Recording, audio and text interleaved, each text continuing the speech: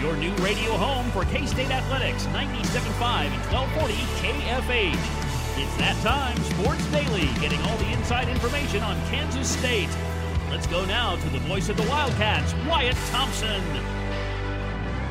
All right, and we welcome back in Wyatt Thompson for another visit with us here on Sports Daily. Jacob Albrock, Tommy Castor with you. Jad Chambers producing. Wyatt, happy Friday to you. Sorry we're in another cold stretch here, but it is Friday, getting ready for a weekend where you get to stay at home, right? You get to hang this weekend and welcome in Oklahoma State tomorrow.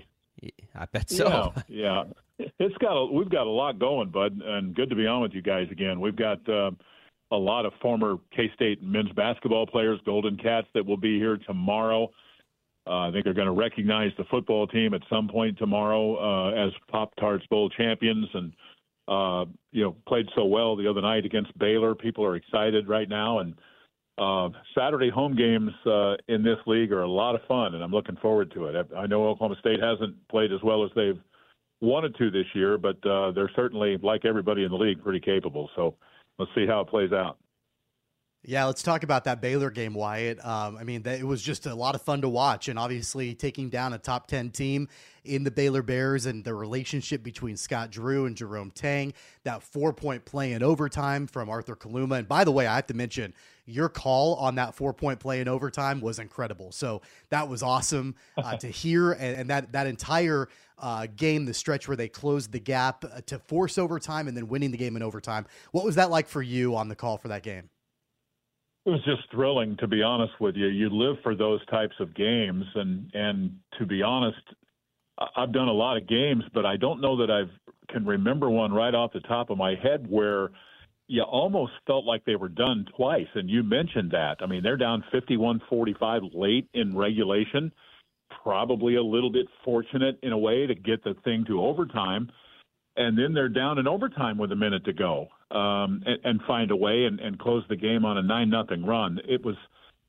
I've been here a long time. This is my 22nd year at K-State, and I've seen Bramlage rocking and be very, very loud. But there were a couple of times the other night where I thought it was as loud as I've ever heard it, sincerely. And we've had some good tight tens of games here, whether it's Mizzou, Kansas, Texas, whatever it might be. That was pretty special the other night.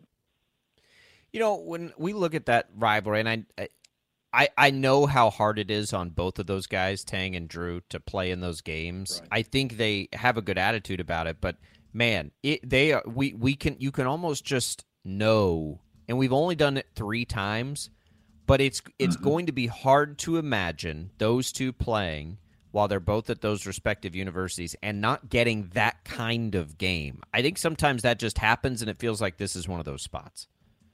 I'm totally with you on that. There's so many things that you think about when you think of those guys. I mean, Coach Tang spent 19 years there, and they call each other brothers. They're very tight. They talk a lot. I think stylistically they're very similar in how they structure their teams. And the one thing that I will say about Scott Drew that it impresses me a lot is that when he started to build a thing in the early days, when they started winning, they played pretty much just zone defense. And they played it well, don't misunderstand. But as they got better and better and better players, they went from, just setting in a zone and shooting a lot of threes to just being really gifted. And the other night, you look at their numbers, and for K-State to hold them to just under 33% field goal shooting is nuts. I'm so impressed with what Coach Tang has done with this team defensively, and I know he's working to make them better offensively. And I think it's slower, of course, but I think we've got some good basketball ahead of us. Tough stretches too. I mean, next week we're Wednesday night in Ames, and next Saturday in Houston. Doesn't get a whole lot tougher than that, but he's done a great job, and I know it is hard for him, honestly. And yet there's part of me that thinks they kind of like it too. Do you think that makes sense? I mean, did you see? I don't know if you saw the video of them coming out of the tunnel, but whatever they were giggling about, they were having a real chuckle over it. That was special in my mind. Wyatt, that was the 4th overtime game that the Wildcats have played this season, and they're 4-0 in those overtime games, including that 3-game stretch in the non-conference. As we get more deep into Big 12 play and then into tournament play in March, how important do you think having that experience of playing in tight games, going into overtime and winning those games are for this team? Well, it's a good question. I think the easy answer is that it has to help, right? I mean, it is hard. And one thing that has stuck out for me is that, in the time that Coach Tang has been here, we've won a ton of close games. We haven't won them all, but we've won a bunch of close games. He's now 10-0 in overtime in less than 2 full seasons. That's crazy. I don't even know how you try to go about explaining how good that is. But I think what sticks out for me is they did this coming off of the heels where they, by their own admission, let one get away, kind of gave one away at Tech last Saturday. And I mean, it bothered them. They were mad that they were, I guess I'll describe it as just out-toughed down the stretch. And Tech was the better team and the tougher team and the team that executed better. And I think they took it personally. They really were cut in learning the scout and really did a great job against a very explosive offensive team. It was impressive. There's no doubt about it. How much, if you're looking at this and trying to do it objectively, Wyatt? I mean, very early it was like, oh, this is nice. K-State's out to a good start in the league. Now it seems more sustainable. It seems like in what we know will be a back and forth year, K-State probably is one of the teams that will be competing near the top of the league this year. I think it's almost like we've had to, in a positive way, had to refocus expectations, I think, for the conference schedule. I agree with that wholeheartedly, and I think when you talk about this, you have to look at the league in its entirety. I've done a lot of interviews this week, and I've talked about this quite a bit. I think when this conference season started, I don't know if anybody thought that 2 weeks in, everybody would have at least one loss. Do you agree with that? I mean, it just seems like that's a little bit of an oddity when you have so many good teams in this league, whether it's Baylor, Kansas, whoever it might be. And I sometimes you have a hard time making sense of UCF as an example. I've used this example of UCF and Cincinnati here the last few days. UCF gets blasted here 77-52. Then they host Kansas and beat them. Then they host BYU and they get beat. So my point is on that is that I don't know that you can go into any game in the league or most games in the league and really kind of have a feel for, well, this is what's going to happen. It's staggering, really, how many games have been decided by less than 10 or a couple of possessions, and I think we're going to continue to see that. I just do. I think this league is really, really strong up and down the line. You have to kind of think that even though KU lost a game already, you probably still have to think, with their skill set, they're going to be there towards the end. But I mean, they were 13-5 in this league last year. What do you think they're going to be this time? Yeah. You know what I'm saying? I don't know that they're going to be better or worse than that. Yeah. It's a battle of attrition, and that's the way the Big 12 always is. It's always a bloodbath, and we're only a few games into the conference. I know that I feel like I always bring up every week Tyler Perry, and the game against Baylor, another not great shooting night for Tyler, but he did get to the free throw line and he made his free throws. So after the game against Baylor, how do you assess his play? Do you think that the opportunities for him to at least get to the foul line will maybe help loosen him up a little bit shooting from the field, or where do you stand on where Tyler's game is right now? Well, I enjoy talking about this, to be honest with you, because the longer I'm around him and start to get to have a better feel for who he is, what he is, he's a pretty unique individual. And I'm not talking so much the physical part that he brings to the table, but more the mental.